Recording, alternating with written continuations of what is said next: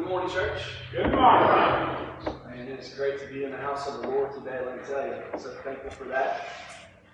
If you are growing tired of hearing about the Lord Jesus Christ and His gospel, let me tell you, you picked the wrong Sunday, and you also picked the wrong church to be here today. Today's message is in Christ alone. Maybe you can hear me a little bit better now.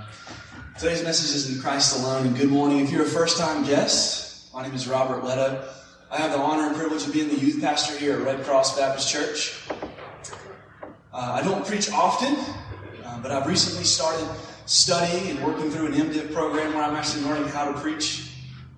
So far, one of my greatest takeaways from that time studying is that when it comes to preaching the gospel, I still have a lot to learn. So I would appreciate your patience with me this morning.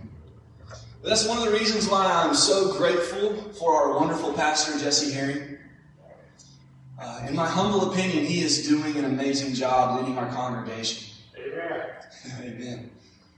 He sees the importance in training up others to proclaim God's word, and it truly is an honor and a privilege to serve and to learn and to grow from his discipleship. One of the books he gave me was this one here, Christ Alone, by Stephen Wellum, if I'm saying his last name correctly. I leaned on it heavily to prepare this message, especially when it comes to the chapter on prophet, priest, and king. Just wanted to let that known. But no matter how today transpires, if you're visiting with us, please come back to hear a word from our wonderful pastor. I can assure you, you do not want to miss out on that. We are about halfway through our 5 solo sermon series. And it is no coincidence that at the heart of the 5 solas, where we arrive today, we find Christ at the center, and Christ alone. Christ is not just the center of the 5 solas, though. We find Him at the center of the Scriptures. He's at the center of the church for the same reason we find the sun at the center of our solar system. His life-giving light makes life possible. It empowers all that we do, and apart from Him, we would only drift off into death and darkness. I must admit, when I first tried to wrap my finite mind around preaching on the infinite implications of in Christ alone, I felt even more overwhelmed than usual. The sheer magnitude of such a statement would deserve an eternity of study. The last chapter in the book of John gives us a glimpse of this, when it states that there are so many things that Christ has done, were every single one of them to be recorded, the world itself could not contain the books. I felt as though I was supposed to survey the ocean with only a rowboat and a pen. My feeble mind, along with the time constraints, simply just doesn't cut it. But in all reality, no one is worthy to open up this scroll and proclaim the glorious realities of our God Almighty. None but one. And it is only by His atoning work and empowerment that I may stand before you today and proclaim this message. Praise God for His amazing grace that is sufficient. His strength that's made perfect in our weakness. My goal today is simple, but it's very profound. I wish to make much of our Messiah. I want to magnify His name and exalt His magnificence to you all. But not as I would with a magnifying glass or a microscope, as if He is small and needs to be enlarged, but rather with a telescope, which helps our feeble minds behold another, much more greater and glorious object. I'm very thankful that comfort came to me this week as I was preparing this message. I was reminded of a quote, and I'm going to paraphrase it, from Charles Spurgeon, and it put wind in my sails as I set out to craft this message. I remind myself of it even now. We can think of proclaiming the gospel of Jesus Christ as a mighty caged lion. We need not fret on our ability to express its greatness, nor on our ability to defend it. It simply needs to be let out of its cage. So let's swing the cage wide open this morning and unsheath the mighty sword of God, unleashing the lion from the tribe of Judah and beholding His glory. I want to invite you to turn with me, if you will, to the book of Revelation, where we will drink a few gulps of this living water in the first chapter. It's more vast than the oceans. Please stand with me, if you will, in the honor of the reading of God's Word.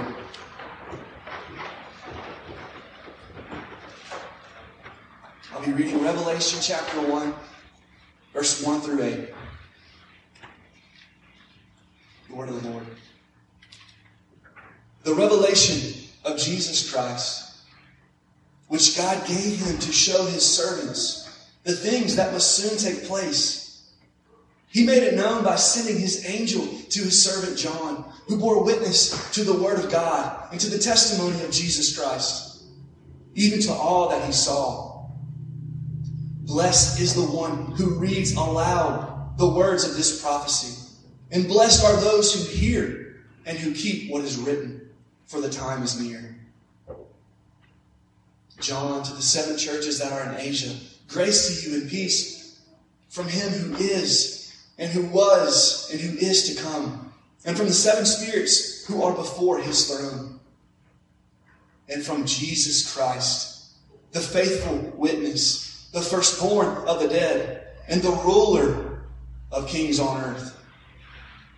To him who loves us and has freed us from our sins by his blood, and made us a kingdom of priests to his God and Father.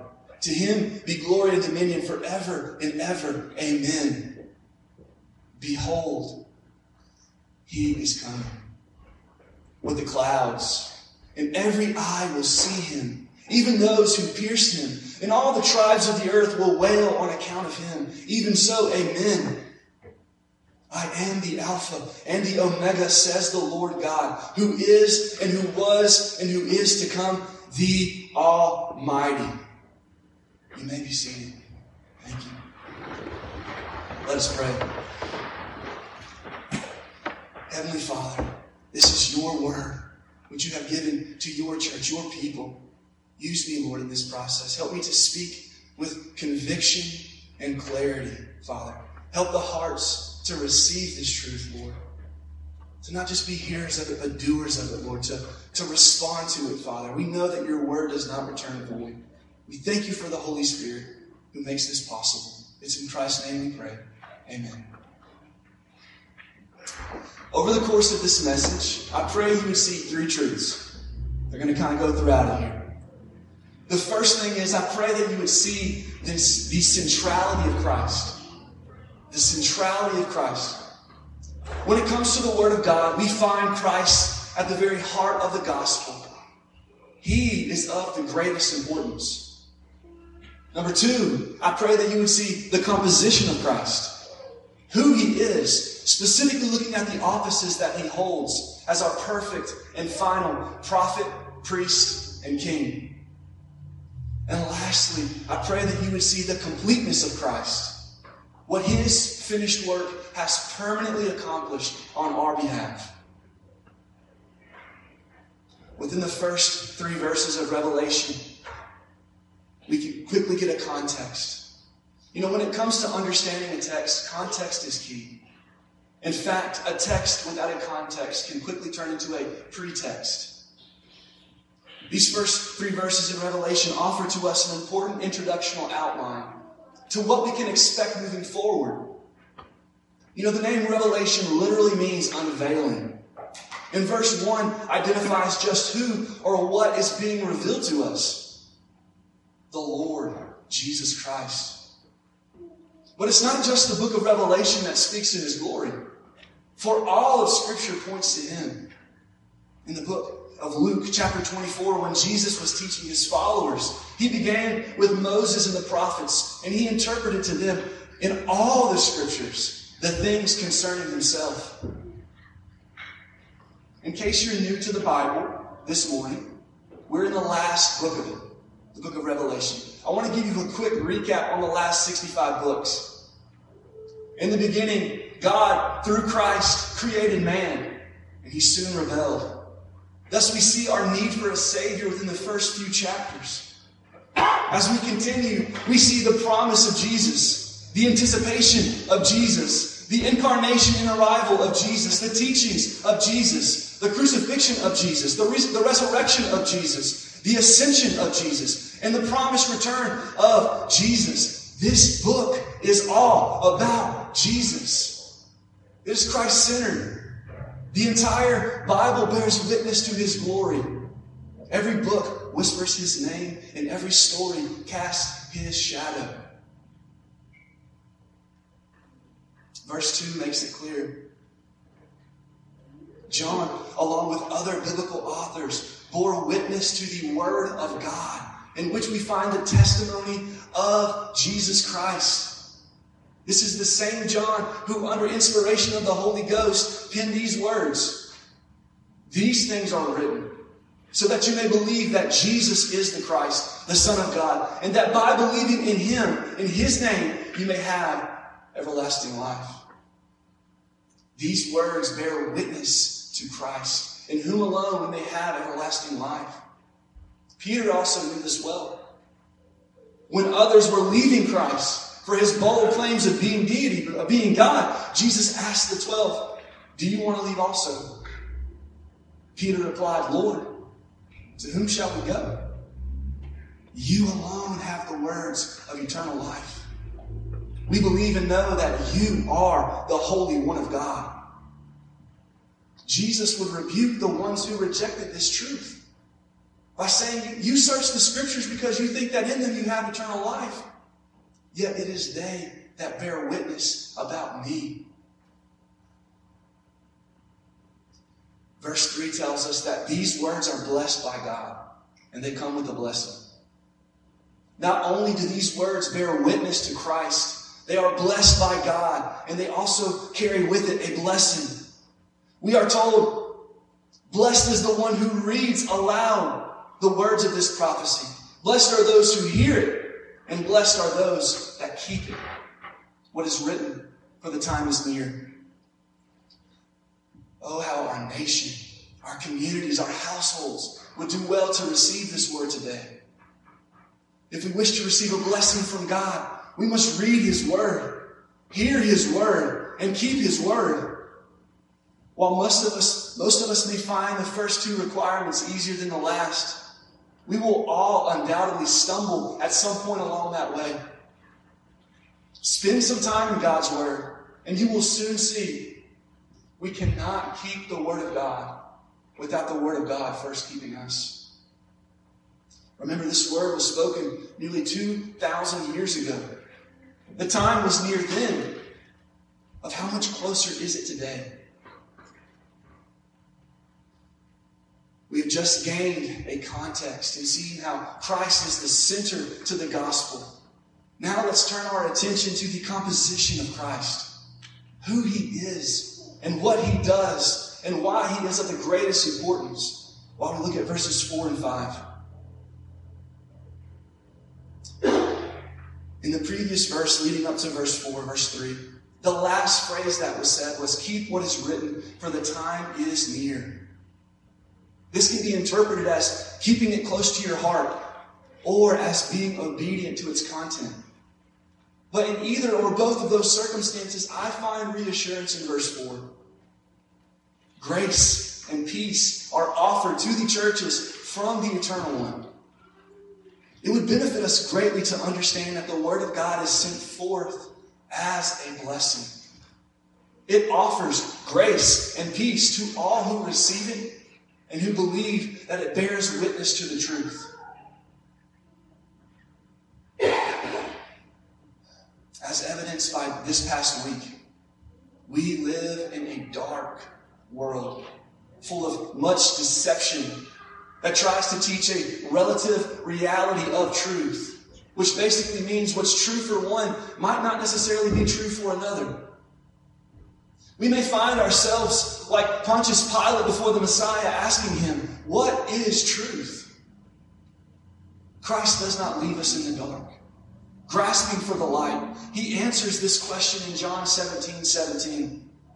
When Jesus was praying to the Father, he asked him, sanctify them in your truth. Your word is truth.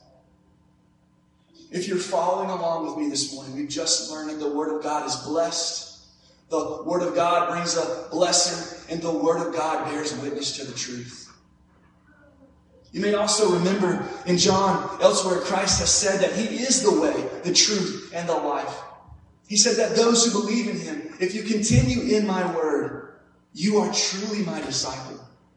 Then you will know the truth, and this truth will set you free. The Word of God bears witness to the true gospel of Jesus Christ. And that gospel is the truth that sets us free. John chapter 1 tells us that in the beginning was the Word, and the Word was with God, and the Word was God.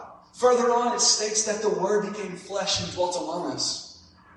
Brothers and sisters, Jesus is the truth. He is the Word of God that sets us free.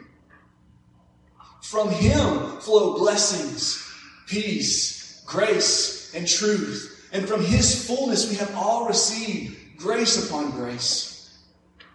For the law was given through Moses, but grace and peace came through Jesus Christ. It is only through Jesus Christ alone that we can receive not only this blessing, but all the blessings and the promises of God. 2 Corinthians 1:20 tells us that for all the promises of God find their yes in Jesus. That is why it is through His name that we utter our amen to God for His glory. Revelation chapter 1 verse 5 shows us how this is possible. In Jesus Christ, we see the perfect fulfillment of 3 offices. Look at verse 5 with me, if you will. From Jesus Christ, the faithful witness. He is the perfect prophet. The firstborn of the dead. He is our perpetual priest and the ruler of the kings on earth. He is King of kings. To Him who loves us and has set us free from our sins by His blood. These 3 offices of prophet, priest, and king, they're necessary in order to free us from our bondage to sin and open up the flow of heavenly blessings. As we will soon see, Christ fulfills each office completely, perfectly, and eternally. Our salvation requires this because sin held us under bondage in 3 main ways, as seen in the Garden of Eden. Number 1, sin ruined our knowledge of God. Through the fall, the relationship changed. We no longer knew God, as evident by Adam and Eve hiding themselves in the garden. They hid from Him because they didn't trust Him. They didn't believe that He truly is good. Sin stained us with shame, and it removed us from His presence, as evident by the fig leaves they tried to cover themselves with after they were cast out of the garden. Number 3, the fall created a rebellious heart that disobeys God's commands. We now have inherited wicked deeds and desires, as evidenced by Adam and Eve's rejection of God's commands. And this has been passed down through the flesh, as evident by their own children murdering one another. Church, we need true knowledge. We need true cleansing and righteousness. We need true restoration and reconciliation. We need a true Savior. And we find all of this in Christ alone. God takes care of all of that. He fixes everything that sin has broken. He reconciled us and redeemed us back into Himself through Christ in 3 distinct ways. The first, Christ being our final and greatest prophet. Throughout the Old Testament, a major theme is prophets. In Scripture, a prophet is a man of God who speaks God's word to others. You can think of them simply as the flow of communication from God to man. This is important because we need to know the truth of how to live in covenant relationship with God. We need a prophet because of the corruption associated with Adam's sin. It renders all of humanity spiritually blind. Since the serpent has deceived us in the garden, all we have done is distorted God's truth and rejected God's word. Matthew 4:4 tells us that we cannot live apart from this truth. And Christ not only brings this life-giving word, he is this life-giving word. Christ, as the final and greatest prophet, is a biblical reality. Search for yourself and see throughout the scriptures. Before a prophet would speak and share a message on behalf of God, what would they say? Thus saith the Lord. But look closely. Wherever we see Jesus speaking in the scriptures, what would he often say before he spoke? Truly, truly, I say unto you. Hebrews chapter 1:1-3 verifies this. Long ago, at many times and in many ways, God spoke to our fathers by the prophets. But in these last days, he has spoken to us by his Son, whom he has appointed the heir of all things, and through whom also he has created the world. Christ is the radiance of the glory of God and the exact imprint of his nature. He upholds the universe by the word of his power. After making purification for sin, he sat down at the right hand of the Majesty on high. The book of Revelation calls Jesus Christ the faithful witness for a reason. Through Christ alone, his prophetic word is sufficient to bring us the instruction we need for salvation. But our salvation requires more than just instruction. It requires mediation. It requires obedience. In fact, at the heart of Christ's word to us is a call to repent and place our faith and trust in him as our covenant mediator. Our human problem is more than just we don't know what to do, church. If we're honest, we also don't know how to do it. We need a Savior who can live out this obedience, pay for our sin, remove our guilt, and bring us into a right relationship with the holy and righteous Creator. Christ is the perfect and final prophet, but he's also so much more, which is why, number 2, Jesus is the firstborn of the dead. Christ is our perpetual priest. Hebrews chapter 5 verse 1 gives us a clear biblical definition of what a priest is and what a priest does. It states that for every high priest is chosen from among men and is appointed to act on behalf of men in relation to God, to offer gifts and sacrifices for sin. We can think of this simply as the flow of communication from man to God. The role of priest is also necessary because we have all sinned against the holy God. And this sin requires the death of a substitutionary sacrifice. Scripture is clear. Without the shedding of blood, there is no forgiveness of sins. Because the life of the flesh is in the blood, and a priest is needed to give it for you and for me on the altar to make atonement for our souls. For it is the blood that makes atonement by the life. Spend some time in the Old Testament, and soon you'll see several sacrifices being made by priests from a variety of animals year after year after year to atone for the sins of God's people. And the wild part about it was that priest had to make a sacrifice for his own sins before he could offer a sacrifice for another. Those priests and those sacrifices were only a temporary picture of the eternal solution which came through Jesus Christ, our great high priest, our sacrificial lamb. As seen in Hebrews 9:12, Christ did not enter God's presence by the blood of goats. He entered the most holy place one time and for all by his own blood, thus securing eternal redemption.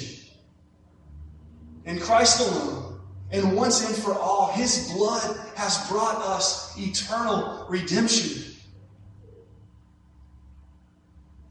But Christ is not just the faithful prophet and the perfect priest. He is also the ruler of the kings on earth. He is the true and conquering king. While our nation continues to debate over who shall rule over us, who shall be our king, I can think of no better time for the church to proclaim her own. The third office of Christ proudly proclaims that Jesus is King of Kings. Again, throughout the scriptures, particularly in the Hebrew Bible, you'll see much discussion involving kings. They were to rule and to reign, to lead, guide, direct, and protect their people. But just as we see today, king after king would fail. They would fall by the greatest of foes the world has ever known. This is why it was required that Christ fulfill this office perfectly. Because we needed a king to come and defeat the darkest and most dangerous of enemies, such as our sin and death. But through Christ alone, God has defeated once and for all time those ancient foes, the world, our flesh, and even Satan himself. Unapologetically, I proclaim to you this morning, in light of the grand scheme of things, it makes no eternal difference who is in the Oval Office when our God is on the throne. You may say, well, with so much riding on this election, how can you say that? Hear what God has to say about it. Psalms, our God is in the heavens. He does all that he pleases. Job, God can do all things and no purpose of his can be thwarted. Proverbs, the king heart is in the stream of water in the hand of the Lord, and he turns it wherever he wills. Isaiah, for unto us a child is born, to us a son is given, and the government shall be upon his shoulder. Romans, there is no authority except from God, and those that exist have been instituted by God. Revelation, they will make war on the Lamb, and the Lamb will conquer them. For he is Lord of lords and King of kings, and those who are with him are called, chosen, and faithful. The church does not need to wait for others to count the ballots. We count on the promises of God. As Abraham Kuyper once stated, there is not 1 square inch in the whole dominion of our human existence over which Christ, who is sovereign over all, does not cry out, mine. Ultimately, our hope and allegiance does not belong to a donkey or an elephant, but to a lamb. As John Scott has said, Christ is the eternal King, and Scripture is the royal scepter by which King Jesus governs his church. So read it, hear it, and keep it. As we read Psalm 146:3, perhaps even repent. Put not your trust in princes, in a son of man in whom there is no salvation. Some may say, well then, in the midst of such darkness and evil all around us, who's going to rescue us? Who's going to turn this all around? Who is the great hope of our nation, not only of our nation, but the entire world?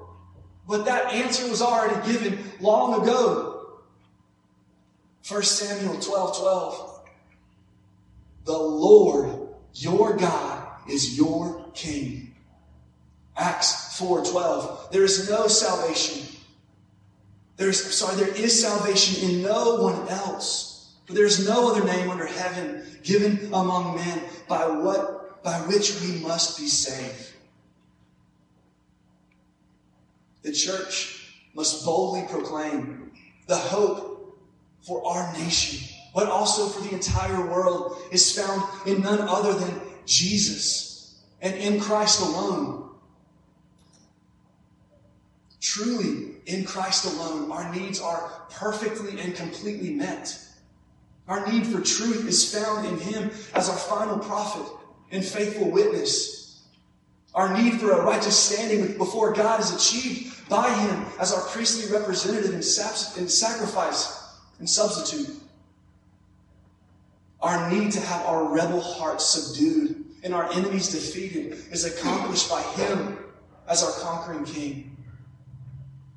Christ's threefold office brings into focus the glory of His person and His saving work, and it helps us to understand the Reformer's confession, in Christ alone.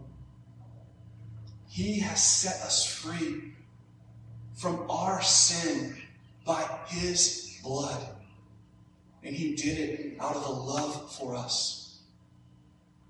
Truly, this is amazing grace. As we wrap things up, I'd like for us to turn our attention to the third and final point, the completeness of Christ. His finished work and His implications for our lives, found in verses 6 through 8. His finished work has made us a kingdom of priests. This means that year after year, we don't have to offer up animal sacrifices. We don't have to purchase indulgences. We don't have to make confessions to an earthly priest. Through His flesh, He has opened up to us what separated God and man. Through Christ being lifted up on the cross, He has bridged the gap of separation between heaven and earth.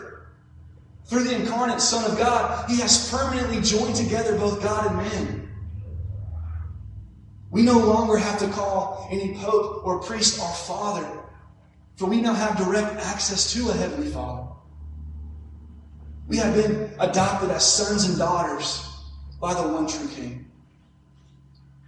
Hebrews 10:19 reflects this when it says, "Therefore, brothers and sisters, since we have confidence to enter the holy places by the blood of Jesus, by the new and living way that He opened for us through the curtain, that is, through His flesh.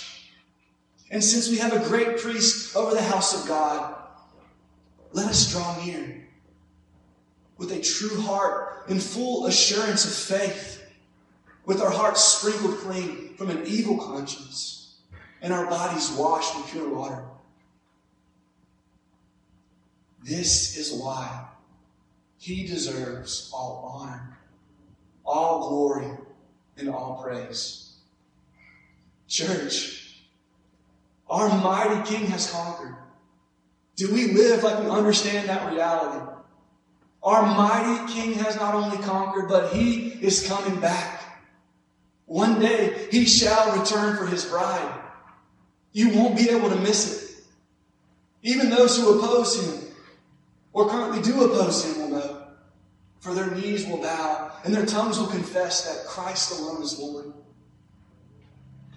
So, if you oppose this King, weep. Weep with repentance now, or you will weep with remorse later. The choice is yours. Our King is coming back, and He is not going to be humbled and mounted on a donkey like last time, though. Revelation goes on to tell us in chapter 19 what this looks like. It says, "Heaven will be opened, and behold, a white horse. The one sitting on it is called Faithful and True. And in righteousness He judges and He makes war. His eyes are like a flame of fire, and on His head are many diadems. And He has a name written that no one knows but Himself. He is clothed in a robe dipped in blood. And the name by which He is called is the Word of God. And the armies of heaven, arrayed in fine linen, white and pure, were following Him on white horses. And from His mouth comes a sharp sword with which He will strike down the nations. And He will rule them with a rod of iron. He will tread the winepress of the fury of the wrath of God the Almighty. on his robe and on his thigh, he has a name that is written, King of Kings and Lord of Lords. The hope of the church does not lie in a white house, but rather on a white horse. Behold, our mighty King is coming. If man does not repent, then he will whet his sword. He is the Alpha, the Omega, the first and the last Greek letters of the alphabet. He is the beginning and end of time and all knowledge. He is the Ancient of Days, the God who was and who is to come, the Almighty. He has seen nations rise and fall. He has seen kings, Caesars, emperors, and presidents come and go. And yet he has remained on the throne through it all. Do you remember the beginning of my sermon? The illustration of the lion in the cage. Well, I would also like to close my sermon in a similar fashion. In an illustration taken by C.S. Lewis from the Chronicles of Narnia. In an exchange between Aslan the lion and Lucy, a small child. Lucy, seeing Aslan for the first time in a while, says to him, "You're bigger since last time that I saw you." Aslan responds by saying, "It is because you are older, little one." "Not because you are," says Lucy. "I am not," says Aslan. "But every year you grow, you will find me bigger." Brothers and sisters, as you continue to read the Word of God and grow in Christ, each time you visit it, you will find Him bigger. But one day, you will truly see Him face to face. And I promise you, He is going to be bigger than you ever hoped, dreamed, or imagined that He would be. But one question still remains. Will you be ready? It is only through Christ alone that we can be. Let us pray. Lord Heavenly Father, we thank you for who you are. We thank you for what you have done, what you are doing, and what you will do. Father, we confess and repent our sins before you right now. If we have put our faith and trust in our money, in our government, or in ourselves, we repent of it all. We affirm that we are forgiven, for you are faithful and just to forgive us of our sins and cleanse us from all unrighteousness. Father, give us the grace needed to change. Give us the Holy Spirit. Help us to proclaim this truth boldly, Lord, unashamed of it, for it is the power of God unto salvation. Thank you for Jesus Christ, in whom this is all possible. It's in His name we pray. Amen.